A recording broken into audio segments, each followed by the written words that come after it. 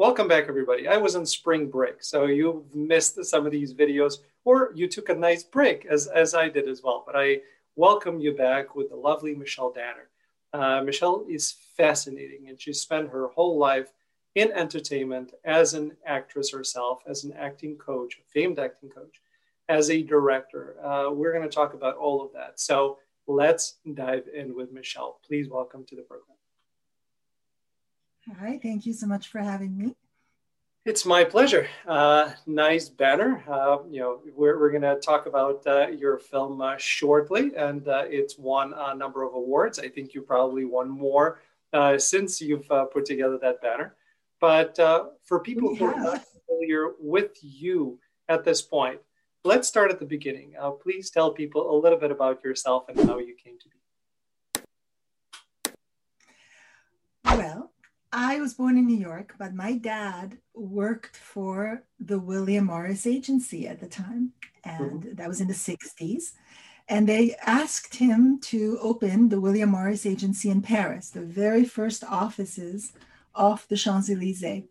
Yeah. And so here we are. We moved to France. We packed everything. And it was a great childhood.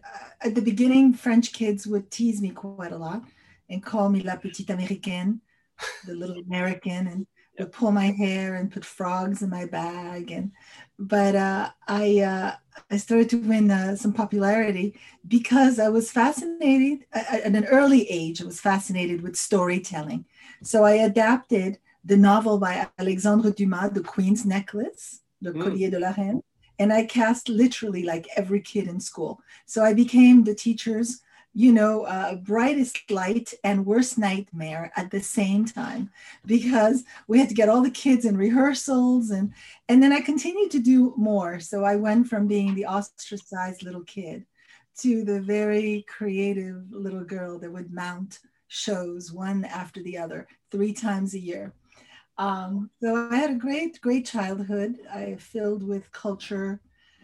Lots of movie stars and international stars coming to the house for dinner. I would hide under my dad's desk at the William Morris Agency and saw everybody come in. And, it was just great. As a matter of fact, I'm watching some documentaries these last few days on Ingrid Bergman and Audrey Hepburn. And it reminds me very much, in a way, just because of Europe, of my childhood and what my childhood was about. Yeah. How old were you when you moved? I was 4, and then I was 15, 16 when we came back to the States. We moved back to New York. My mom is Italian, and she's still alive, and she was never happy living in Europe. I was so happy. We were all so happy. She wanted to come back to New York. So we moved back to New York, and we continued to live there. And then I moved to LA in my 30s. And that's wonderful. Trajectory. It's interesting. So when did you start being fascinated with Dumas? I'm originally from Europe as well. And I remember watching The Three Musketeers on television. And then that's where I went to do fencing pretty much right after it. So I think I was 5 or 6. That's when I first came across it. So it sounded like you were about that same age when you became fascinated as well. Yes, well, I was just fascinated by Alexandre Dumas and Jean-Paul Sartre and Jean Anouilh and Molière and Beaumarchais, and the list goes on and on. French literature was always, I would read all the time, nonstop. As a matter of fact, you have this backdrop here, but I'm in my study, and I literally am surrounded by hundreds and hundreds of books. I'm a huge reader. I was since childhood. It's the thing that makes life better. And it's the advice that I give to all my students and my kids. Always read something great. Never be without a book. It's really made my life richer on every level. So being such an avid reader, is there a favorite quote of yours that sticks with you through the times? Oh my God, you put me on the spot. I don't know. There's just so many quotes. Any one that comes to mind?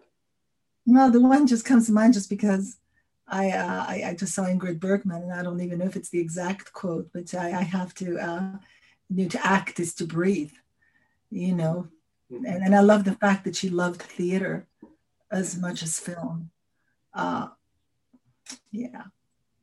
So, how did the career choice come about? Is it because you were basically in that environment from early age, or was it something specific that made you wanted to go into the acting industry or acting world? I always ask that question of my students. Mhm. Where is it in your genes? Where does it appear? Where's the chip? Where's the artistic chip? I mean, I don't know. My mother was a dancer and a singer. My dad always said that producing was an art form. Mhm. I think that this was in my genes from, and then of course my environment. That's always two things, right? But it was in my nature, but my surroundings helped to form my passion for the arts. Mhm. So you're a reader. You were casting people in plays early on, and then you decided to go into acting. So which part was the driver? Did you want to direct? Did you want to write yourself because you love reading, or did you want to act? What was the driving force? To this day, I can tell you that each individually at different times in my life have pulled me in a Yeah. certain direction. And I think I've always loved teaching at a very early age. When I say at an early age, I started teaching when I was 13, really, in France. So between teaching, between writing, uh, between directing and acting, those are all strong passions of mine. And I can't tell you which one I like better Right. because, and I know you know, maybe you have to pick and not wear all the hats, but I have to say that I love all of them. I really do. I've always struggled with picking, and it was very difficult for me. I've been blessed and cursed, and I know you understand when I say this that I've been good at many things, and being good at many things means you enjoy many things, and you get immense pleasure from doing those things and being good at them. So taking one and saying that that's my primary one, from a marketing perspective, that was the right thing to do. From my life perspective, it was the hardest thing that I could possibly do. So I understand when, when you say that it's hard to pick for you. Yeah, I was at a bookstore a few years ago when we could go into bookstores, but we will again. And I saw this book called Refuse to Choose. And I'm like, okay, this is my book. I'm buying it. Yeah, no, it's very true, and it's an interesting conundrum because I'm in marketing, and in corporate, it's people have to be able to identify you in a matter of seconds, and they need to understand exactly who you are and what you do, and you can't confuse them. Otherwise, they're going to lose interest and go to somebody else. So I have this dichotomy in my brain of I know what's right, but I don't want to do it. So that's been my life in a nutshell. Well, even as much as I devote my life to the arts, there's always a part of my day that I have to do, the business. Yeah. I call it the business of acting. And so I've made my peace with that. So let's talk about the business of acting, and let's get back to you being the teacher. I know you spent some time with Stella Adler. I know you spent some time with Uda Hagenen. What I want to get to the Golden Box in a few minutes, but what informed your own understanding of acting, and how did you come to develop your own method and style? I studied with Stella Adler at a young age as a teen. That was my first teacher when I moved back to New York City. That's not a And bad first teacher.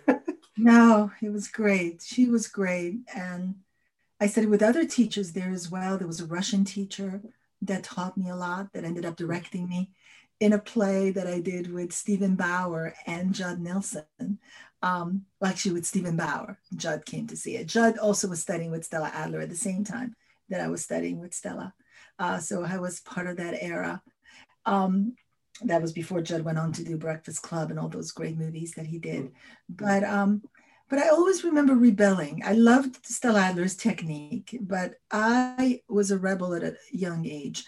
And Stella, as you know, was quite dogmatic. And she Yeah. was like, this is the way that you do it, and this is the way.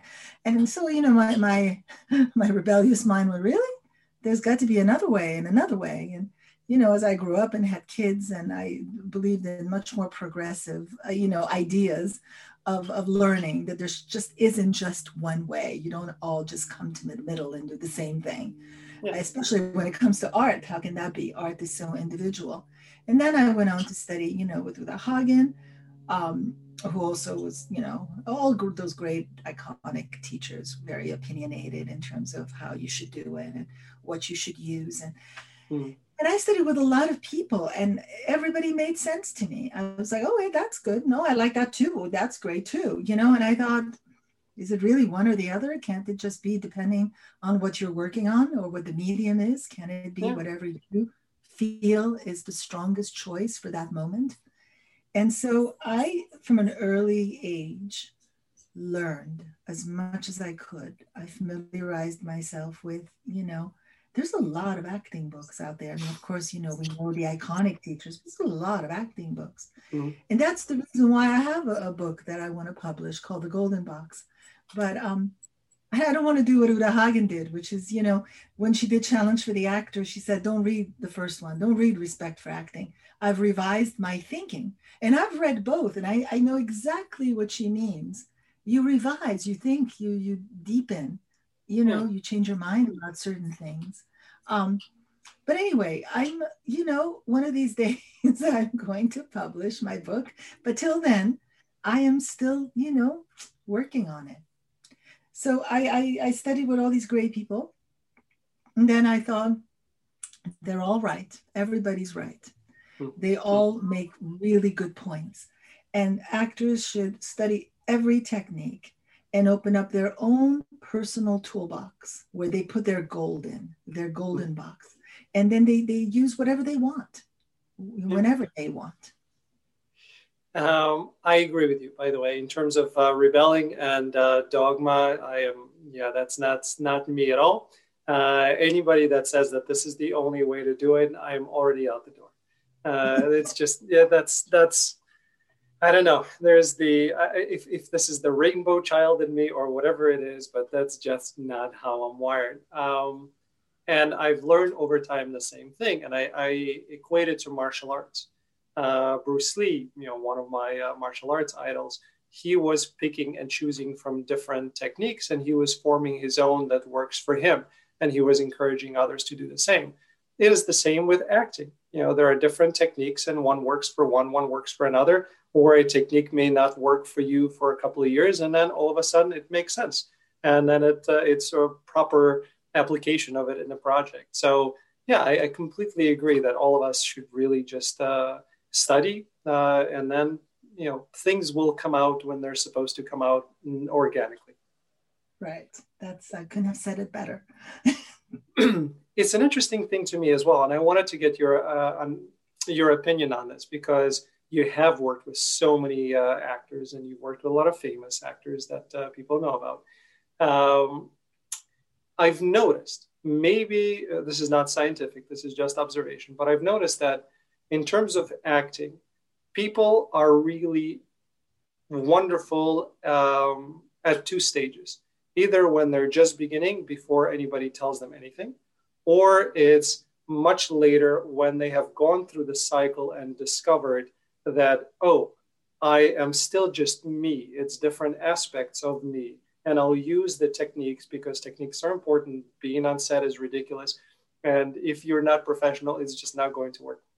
But it's that thing of either very early or quite a bit later. And in the middle, a lot of the actors are just confused and they don't know what works and they get lost in it. And the idea and that first instinct of, I want to be an actor, I want to create, that kind of falls behind because they hear so much contradictory information that they forget to actually act and enjoy it. So it's that cycle. And sometimes I feel that unless a young actor is in good hands, it may be better for them not to study right away, but just to create and have fun, and then start kind of getting things in place. What do you think? Well, I think you may be right, except for Meryl Streep. Meryl Streep is perfect in everything she does. Yeah. Life is all a rehearsal, I think. It's always freed me, whether I've worked on film or on stage, that it's all process. We're all in process all the time. You're all learning. It's all a rehearsal. It's never a finished product. Everything is on its way to something. And depending on who you're working with, obviously, if you're, whether in any medium, if you have a director that third eye, they can guide you and can help you. And, you look at something that you've done and you say, well, I can do it better. I would do it better now than I would have done it back then. It's that, it's the passage of time, it's process. I think that you have to give yourself at every step of the way, whether you're starting out or you're more seasoned as an artist, you have to give yourself a pass for everything, forgive everything you do. And a giant yes, you have to give yourself permission to try everything and anything. And then it comes out the way it comes out. And a lot of people don't like to look at their work. I can understand that. I don't like to go back and look, because I do think, oh, I could have done this, I could have done that. It's painful. I just want to accept that it was what it was at that moment in time. And we're moving on. And the next thing will be in that moment in time. Yeah, I understand that. And there are a couple of key things that you've mentioned in terms of allowing yourself the freedom to just do it. My main growth as an actor came exactly at that moment, when I all of a sudden during a scene just decided, yeah, I'm going to do that. And it was that permission that was critical, because until then I was blocked and I had walls around. And when I finally gave myself permission, it became fun. And then I all of a sudden understood what being in it actually felt like. So to me, that was the biggest gift. So I resonate completely with what you just mentioned. Yeah. Free and play in the moment. Which is how we all start out, right? We all start out because it's play pretend. We are pretending to be something, and it's fun. And then we get lost along the way until we find ourselves again. Yeah, and I think some of it may have to do also with dealing with that, potential negative interject, that gremlin perched on your shoulders that speaks to you. And when, that's what age ends up taking care of.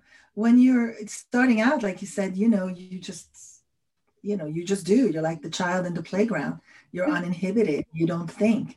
And then, you have enough people saying, well, no, you shouldn't be this, you should be that. Maybe you start reading some reviews, some good ones, some bad ones.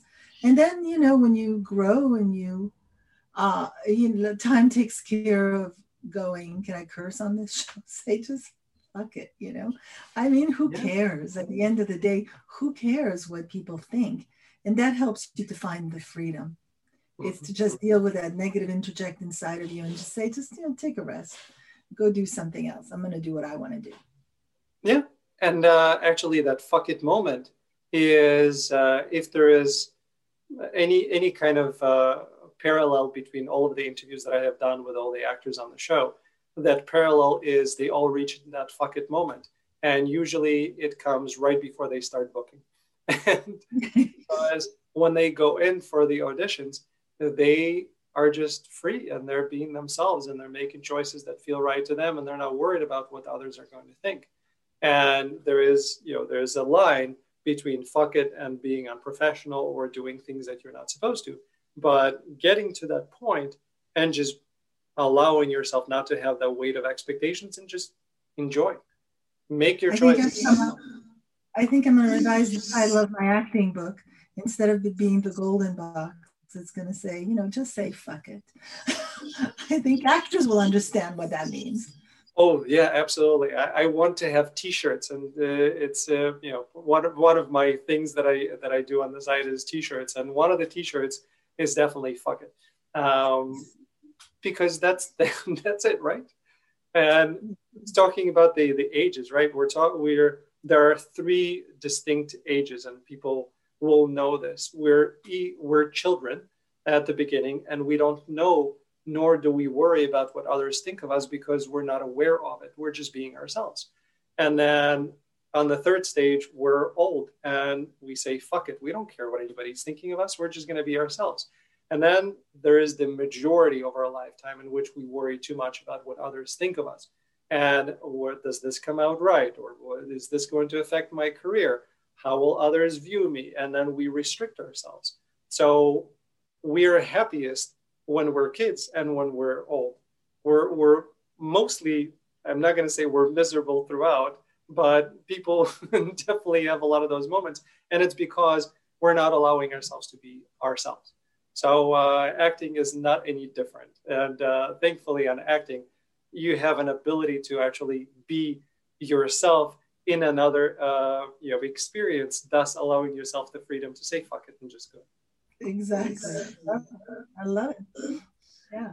Yes, we're renaming the show from Let's Dive Into Fuck It. I like it. It works. You've worked with a lot of people, and I want to get to The Runner in just a moment, but you've worked with a lot of very well-known actors. What was an experience that really stands out to you from those experiences that you've had teaching them? It's so funny. Last night I dreamt about an actor that I've worked with, a famous actor, and we were rehearsing something. But maybe because I was preparing myself today, because I just came from a rehearsal with the wonderful Anne Archer. We're rehearsing a play that we are going to open as soon as we can, called A Ticket to the Circus. And, when you're in sync with another actor and you're finding the material, you're making the writing come to life, you're illuminating it, and you both are in sync together, and that moment, yes, that was, you come up with it at the same time. There's such surge of energy, there's just an exchange there that makes the work of creation just thrilling. It's a thrilling thing to discover with another artist moments that make the material come to life. And, I just had it just now today with Anne, and I've had it on movie sets, that I've worked on. And, I've been lucky to work with some extremely talented people. And I love working with unknowns. I know we're going to talk about The Runner, and in The Runner, we discover an unknown actor who's, just really a wonderful, young actor. I just love working with actors. I remember reading in Sidney Lumet's book, Making Movies, how much he loved actors. And it resonated with me, that moment, because I was like, I do too. I really love actors. Mm-hmm. And I love discovering those, moments that are devoid of artifice, that are pure and authentic. Mm-hmm. Count me in that category. So me three. Mm-hmm. I've said this before on my show. I realized it and I understood why. Because the actors are open-minded, the actors are self-aware, and the actors are accepting. And those are all the qualities that I am really drawn to, excuse me. And that's why I love actors, because it's a really, really difficult profession. It's misunderstood. There's the stuff that we see on red carpets is not what the profession is about. And the people who are in it and in it for the right reasons, I love them. I have great respect and admiration for them. So yeah. In terms of The Runner, let's get to that. And this is not the first movie that you have done, but tell us about The Runner and how is it doing, and what was the reason for you creating it? Yeah, so The Runner is actually my first movie. Mhm. It's my first feature. And very personal to me. Not personal because I have two boys and they've done drugs, because knock wood, they have not. But personal because it really moved me. I have a theme that always affects me, which is when we don't take care of our children, when our children fall through the cracks. That always, just really upsets me on many levels. And so I had watched a news report about how kids were forced to go, underage kids, undercover to capture whatever drug kingpin of the town is, and how police, doesn't tell their parents. And sometimes these things end in tragedies. So I was very moved by that story, and I wrote a treatment and called my good buddy, wonderful writer, Jason Chase Terrell, and said, can you write the screenplay? I had just finished directing his baby, Bad Impulse, the psychological thriller that's, out there. It was released in December. We got great response. And he wrote a really wonderful screenplay. We worked on it together, and we shot it right before the pandemic, right before the lockdown. And we were going to move it to April. So some things are meant to be, because it's very possible I would have never made this movie at all if we hadn't just pushed through and did it. Yeah. We did it right before the pandemic. And so I spent this last year being very creative and editing it. Now it's doing the festival circuit, and it's doing quite well. It premiered last week at CineQuest, and it's going on to the World Fest in Houston. And then some pretty other big film festivals are coming next. So it'll probably be released, gathering in the fall after we finish the festival circuit. But it's a personal movie to me, and that's probably why it's, I think, my best movie up till now. Yeah. Being a parent of two kids, one is a teenager, another one is almost. It absolutely makes sense. As soon as I know about your two boys, and as soon as you said, kids falling through the cracks, immediately that's okay. I'm like, yep, I feel that. I absolutely feel that. It's a personal thing, yeah. But the story is called a very entertaining thriller. It's a very entertaining thriller, and it has a twist at the end. Very cool. Where do you know where it's going to be released? In what formats? Is it theater? Is it streaming? Are you anything yet, or? I don't know yet. I mean, I'm hoping that if it's in the fall and we're all starting to go back, in movie theaters, if it's safe, that Right. it could have a release in a theatrical release. I'm hoping. I hope so too. Three big distributors that are interested right now, and we've started the conversation. Yeah, we're going to be at London Independent Film Festival in a few weeks as well. Mm-hmm. Speaking of London and Europe, because you spent so much time there during your formative years, have you gone back to Europe? Have you spent time there since? Oh, yes. I've gone back. Before the pandemic, I taught in Paris 1, 2, 3 times at the 3 beautiful different theaters in Paris in French, because I speak French. Of course. And so I speak 5 languages, French being one of them. That was a milestone. I remember we stayed in this hotel. I can't remember the name of it, but it was overlooking a cemetery that had I think Victor Hugo is buried there. It was one of those very, very charming old French hotels. And I remember not being able to sleep, and it was very windy, and I had to wake up several times because the window, there was an old window, kept slamming and opening, and I couldn't sleep. And I was like, oh my God, I'm going to teach tomorrow in French. This is such a milestone. And I had, 3 great experiences teaching in Paris. I taught in London at Errata a couple of years ago. Nice. I've always traveled a lot. I've traveled all over the world. And with also this class called the Golden Box, which is a master class that I've taught in places like South Africa, Johannesburg, Cape Town, which is so beautiful, Moscow, St. Petersburg, and in Colombia. In Lima, Peru. I took the kids to Cusco and Machu Picchu, which was definitely on our bucket list. Yeah. So I've traveled, everywhere, teaching in Guatemala, Panama. Um, I speak Spanish as well, so I teach in Spanish in those countries. So I've always done a lot, and I've taken my kids to a lot of places. So now, as things open and there's light in the tunnel, and in a year from now, or I'll be able to travel again and accept all the invitations that are waiting for me. One of them is really interesting. It's Thailand, which I've always wanted to go to Thailand. And so I worked on a movie there in December. I was in New York, but everything is on Zoom, as we are. And so I worked on a movie in Thailand, which some very famous actors, and they were so talented. And they said, we want to open an acting school here, the Michelle Danner Acting School in Thailand. So I said, okay, let's do it. I'd love to go to Thailand. Why not? So I love traveling. My kids love traveling. And also everywhere I go, I look at places and think, oh, we could shoot this movie here. This is a great location. Everything becomes a location at the end of the day. Every wall, every tree becomes a location. Every city. Absolutely.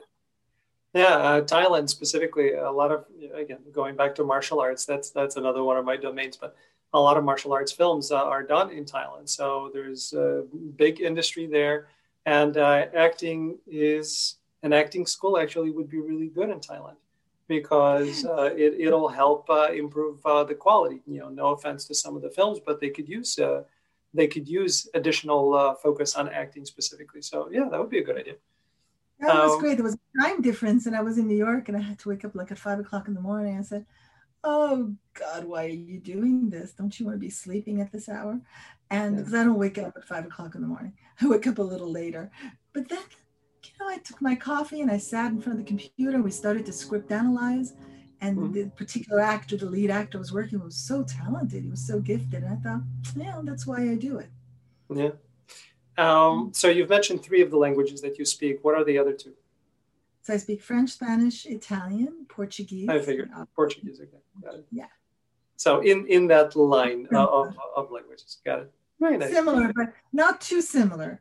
My dad was a producer, so he produced Julio Iglesias a zillion years ago. I was a teenager in Rio de Janeiro, and so I got a job, and they were paying me like really well. So I arrived at the airport, and of course I spoke Spanish. So I was like, I can speak Portuguese. What's the difference?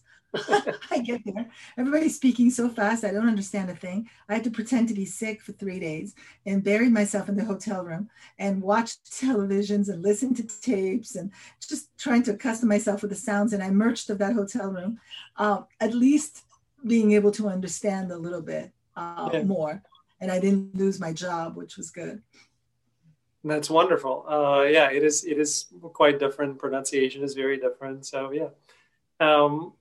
When you teach and when it comes to dialects and accents, I speak a few languages, only, and I know because I love doing accents.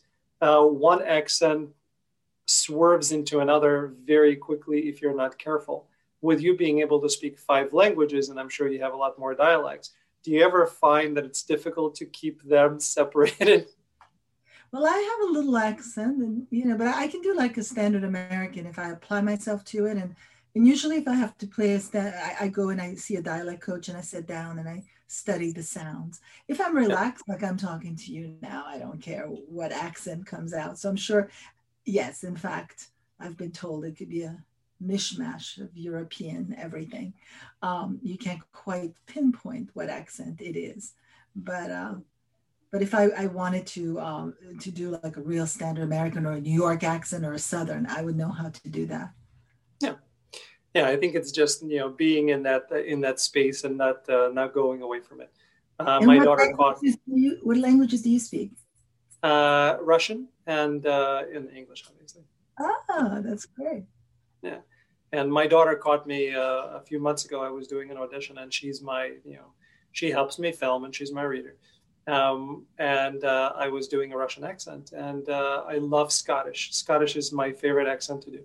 And she stopped me. She stopped the tape, which I ask her never to do. I always say, keep it rolling. Well, I'd rather, I'll cut it later. And she said, Dad, listen to it, because now your Russian is merging into Scottish. And she was right. And it's interesting because of the R's and because of some of the other things, it really kind of slides. So I found that ironic. That, it's and Mike Myers is to blame, because as soon as I heard him with his faux Scottish accent, I was hooked. That's it. Well, I only know two words in Russian: spasiba, and what is it? Plejosta? I'm not forgetting that one. Yeah, spasiba is thank you, and pожалуйста is you're welcome. Exactly. Yeah. I needed that. I traveled with a Russian group, the ice skaters that won the Olympics. Mm-hmm. Which year?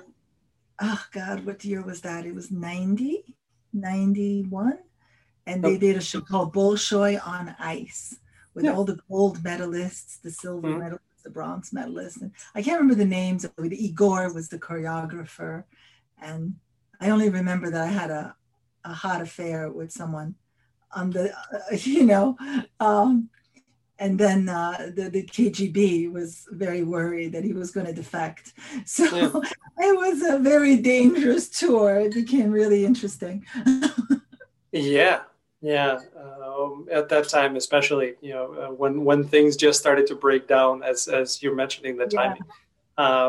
Okay, interesting. That's a separate show, or maybe that's a movie. That's a movie. There you go. Why not do it? Or you've heard it here first, people. There's going to be a movie coming out on this topic. Perfect. As we wrap up, I wanted to ask you a few more questions of having done so much in all of these different areas of the industry. What drives you? I don't know. I really don't know. There definitely something's driving me. I can tell you that. I don't know. I'm watching these documentaries the last few days, and so I'm quite nostalgic. I don't know if it's, there's a sense of, I don't know, just reminding me of my childhood, my parents. Life goes too quickly. I wrote, the passage of time really affects me in a very emotional way, really provokes me. So maybe that's what drives me, is that time goes so quickly, and I'm just trying to just grasp it. And, I just know that I did relate to the quote of Ingrid Bergman. She says, I need to act like I need to breathe. So I need to be creative in that same way. I have to wake up in the morning and not let my creativity go to the side. And were days when you're dealing with the minutiae of life and administrative stuff, that I don't let that, be the most important thing of the day, that I always make sure that I am doing something creative, because it's who I am. Yes. When I was talking to Michael Kostroff, I found myself saying the phrase that I later analyzed, and it's very true to who I am. And I told him that I find myself either being creative or destructive, and not destructive in the negative sense, but destructive as in the opposite of creative. So every day I have to do something that's creative, at least for a little bit. Otherwise, it just feels different, and it feels wrong, and it feels wasteful. So creativity is immensely important. Well, on that, in a more less abstract way, I had the pleasure of spending 6 hours talking with Gérard Depardieu. And before I met him, I used to tell my students that Gérard Depardieu always said that if he hadn't found acting, if he would have been destructive, literally, he would have been in jail. Acting, the art saved him. And so art does save people. It does save people. And then it's a beautiful art form. And, I think right now, just the fact that theaters have been shut down, we need culture. We need it. Yeah. And I don't, listen, of course I love to go out with my friends and my kids and, enjoy meals in restaurants. But what I miss the most is live arts. What I miss the most is theater. So I'm hoping that, we're all going to come together and figure it out. So, that doesn't die, because it can't. It cannot. And the good news is I have, as I'm sure I know, you have a lot of friends who are on Broadway, but some of my Broadway friends, their shows are starting to say that they're opening in December. So I'm really hopeful and optimistic that that is the case because we definitely need it back. We go to New York every December, and it was so odd that, and we literally see a dozen shows. I take the kids to see everything. And this was the first year where nothing, we didn't see anything. We saw The Prom on Netflix, and that did something for us, but we didn't see anything else. So we're looking forward to this coming December where we'll be able to go see things. Yes. Yeah. Perfect. Well, it's such a pleasure having you on. Spasiba, merci beaucoup. I really appreciate it. Best of luck with The Runner and your other projects. When you're shooting the project about KGB, call me. Maybe I can be a part of it. Thank you. Thank you so much. It's my pleasure. And thanks for everybody for tuning in into another episode of Let's Dive In. We know you love it as much as we do, and that's why we keep doing it for you. Thank you.